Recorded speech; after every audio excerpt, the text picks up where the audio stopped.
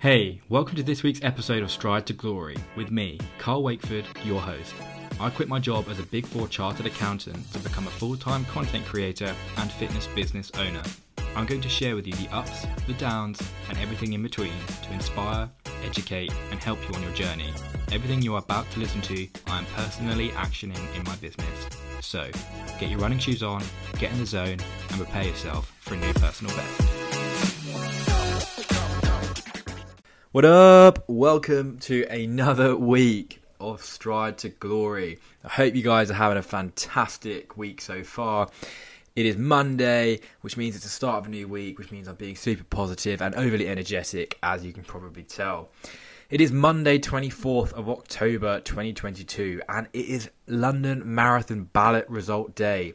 So if you are lucky enough to have secured a place in the London Marathon 2023, then huge congrats to you, because most people, including myself, were not so lucky and we did not secure a ballot place. But fear not, there are plenty of marathons next year that you can choose from. And if you really do want to do London Marathon, you can of course get yourself one of the many charity places available and do something and raise money for a fantastic cause. So fear not. If you have got a place in London Marathon, or you are determined to get a place in London Marathon, then please do consider joining my London Marathon coaching program, which is going to be epic if you want to get similar results to those people who I helped in the 2022 London Marathon. Then all you got to do is check out the show notes of this podcast, follow the link, and book a call. Get yourself signed up and let's get the ball rolling. So, update from my perspective, it is week 2, block 1. We have just started the second week of marathon training. I'm training for Rome Marathon next year, Brighton Marathon next year.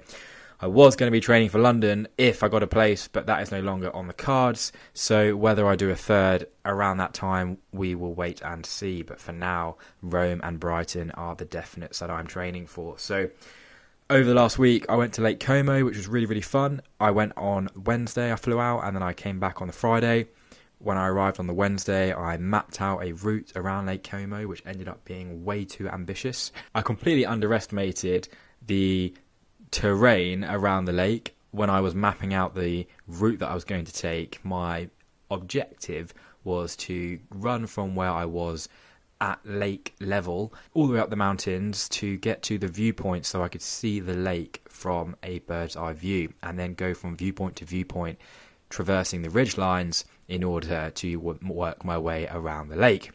However, what I didn't expect was that the paths would completely disappear. I'd end up completely off-piste and scrambling down a dry riverbed in order to work my way back down the mountain towards the lake to regain my bearings. So I ended up crisscrossing through mountains for around 2.5 hours before I even saw the lake. And then I ended up going for around 7 hours, but got nowhere near my end destination, but still put in a really good shift and had a great time and captured some great content. And then I came back on the Friday. So a really, really good week, a really, really fun way to train, a new way to explore. I did go on my own, so I'd had the best time just running around and eating all the pizza and the pasta. Of course, Italy, a fantastic place to carb load. So week 1, block 1 of marathon training was a huge success, and now we're entering week 2, where things largely stay the same, and it is week 3 next week that things get a little bit more difficult in terms of distances increasing, paces upping, and then we work towards block 2 in 2 weeks' time, which I'm very, very excited about. We also have some exciting guests to look forward to joining me on the podcast coming up. So I'm working on inviting a series of awesome running guests. These people have high profiles, they have achieved incredible things, and I'm really excited to share with you who those guests are going to be, and I will be interviewing them on this podcast to learn from their experience, to share their wisdom with you all, and of course share in our combined passion for running. So lots to look forward to on the podcast, and make sure you stay tuned and share this with your friends who you think would benefit from listening in. Today we are going to talk about running technique.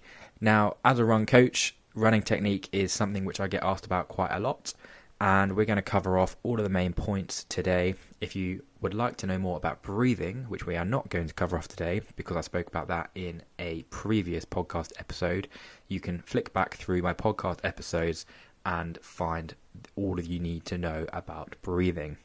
Today, though, we are going to cover off foot striking, cadence, arm swing, forward lean, and then we're going to talk about a few other technique points.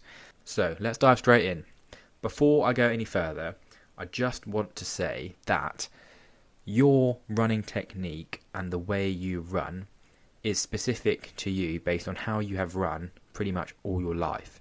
So it's based on your natural biomechanics, essentially. So before you start going to change things, just remember that it's not necessarily important for you to change the way you run. However, it's good to bear in mind that there is an optimal way to run and there are methods of running which are less optimal. But it's really not a big deal. What I'm about to share with you is just good theory to bear in mind as you obviously progress in your running career. So we're going to start off with foot striking. So foot striking is the way in which your feet strike the ground as you run. There are 3 types of foot strike. You have heel striking, the midfoot strike, and the front foot strike. This is regularly up for debate in the running world, but essentially it's quite widely accepted that heel striking is the worst of the 3. So heel striking is, of course, when your heel strikes the ground first before any other part of your foot. Now, the issue with this is that if your heel strikes the ground in front of you, then you're effectively applying the brakes every time you take a stride, because if you just think about the biomechanics of your heel outstretched in front of you while your momentum is travelling forward, your leg is essentially acting as resistance to that forward momentum. So over time, that could potentially impact your knees. The shock essentially travels through your heel block, up your shins, into your knees, and not only is it obviously not great for your forward momentum, but it could potentially lead to longer term injury. You then have midfoot strike, which is when the middle of your foot strikes the ground first. So your foot essentially comes down parallel with the ground and then strikes it in parallel. You then have the front foot strike, which is where you are running on the balls of your feet. And the front foot strike is what is considered to be gold standard, because the front foot strike lends itself to, it's something called forward lean, where you're essentially leaning forward into the direction of travel, and your front foot strikes the ground just in front of your centre of gravity. With that in mind, if you're a heel striker, don't worry about it. I used to heel strike a lot, and when I posted content, I used to get ripped to pieces, people saying I'm a heel striker. I even got tagged in a post once which was like heel strike police, which was quite funny. But ultimately, I have corrected it on the whole. I do now run more with a midfoot strike rather than a heel strike. However, that change happened over years. I actually got an injury in my foot when I tried to go from heel striking to front foot strike too quickly, because it just went against my natural biomechanics. So that put a lot of stress on muscles and bones that weren't previously being stressed when I ran. So just bear that in mind. I'm not saying you will get injured, but there's no need to change it super quickly. Just if you have the idea of what good running technique is in your mind, then you can look to adjust it over time. So the next thing I want to cover off is cadence. So cadence is the number of steps you take per minute as you run. There's a lot of debate about cadence in the running world, but essentially 180 beats per minute or steps per minute is what is considered to be a good or goal or an optimum running cadence. Now, personally, as a run coach, I think cadence is overkill. I don't think you need to worry about cadence. You know, other coaches might debate me on this, but I think for the normal average person, it's just completely irrelevant. However, the one benefit of cadence is that it does prevent you from overstriding, which again links back to heel striking. If you are overstriding, you're more likely to heel strike, which is not good for forward momentum when you run. So if you do heel strike, I would think about increasing your cadence to take more steps such that you're running on your midfoot or your front foot. Now, working up the body, we then have the arm swing. So the point of the arm swing is quite obvious. It is to assist and aid your forward momentum. And it comes from having a strong twist in the torso as you run. So if you think about a swimmer doing front crawl, they're twisting and rotating in the water as they extend their arms out in front of them. As you run, you want to obviously twist your torso a little bit to pump your arms forward and backwards in order to assist with forward momentum. Now, the key thing with your arm swing is to keep your arms relaxed. Try not to tense your body and make sure that your arms swing naturally backwards and forwards.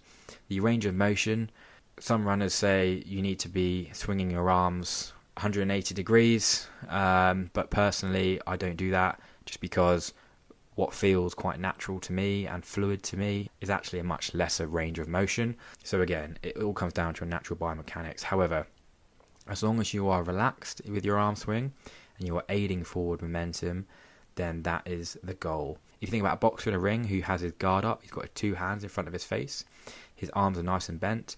The important thing is not to tense, because if you tense your arms, you expend a lot of energy in doing so. So the key thing is to keep them nice and relaxed so that you're not expending energy in contracting those arm muscles. Now, I hope all of this is making sense, because where this really matters when you are on a run is when you start to fatigue towards the end of your run.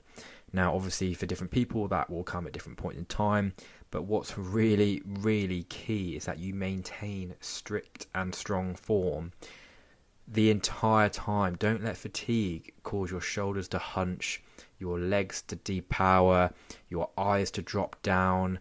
You want to be running nice and tall with the chest up, solid arm swing, power in the legs. Don't let the fatigue derail you, because quite often your form is a reflection of your mindset.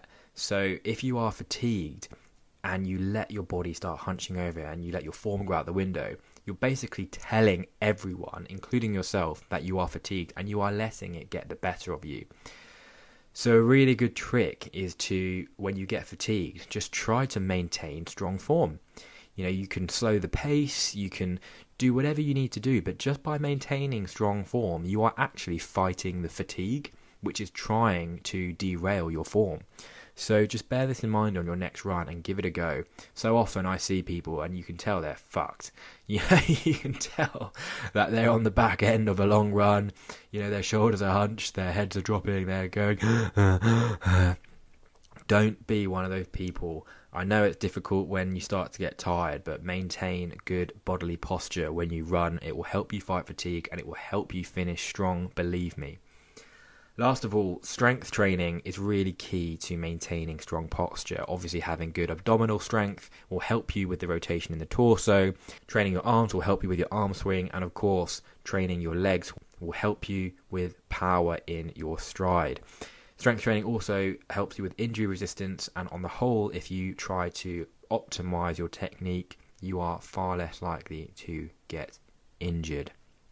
So, there we have it. That is running technique in a nutshell. We covered foot strike, cadence, arm swing, forward lean, what not to do when you get fatigued, and the importance of strength training in helping you to achieve perfect running form. I hope you found today helpful. My name is Carl. I'm the founder of Stride and Glory. I am a running and resilience coach. If you want to join any of my programs, please check out the show notes.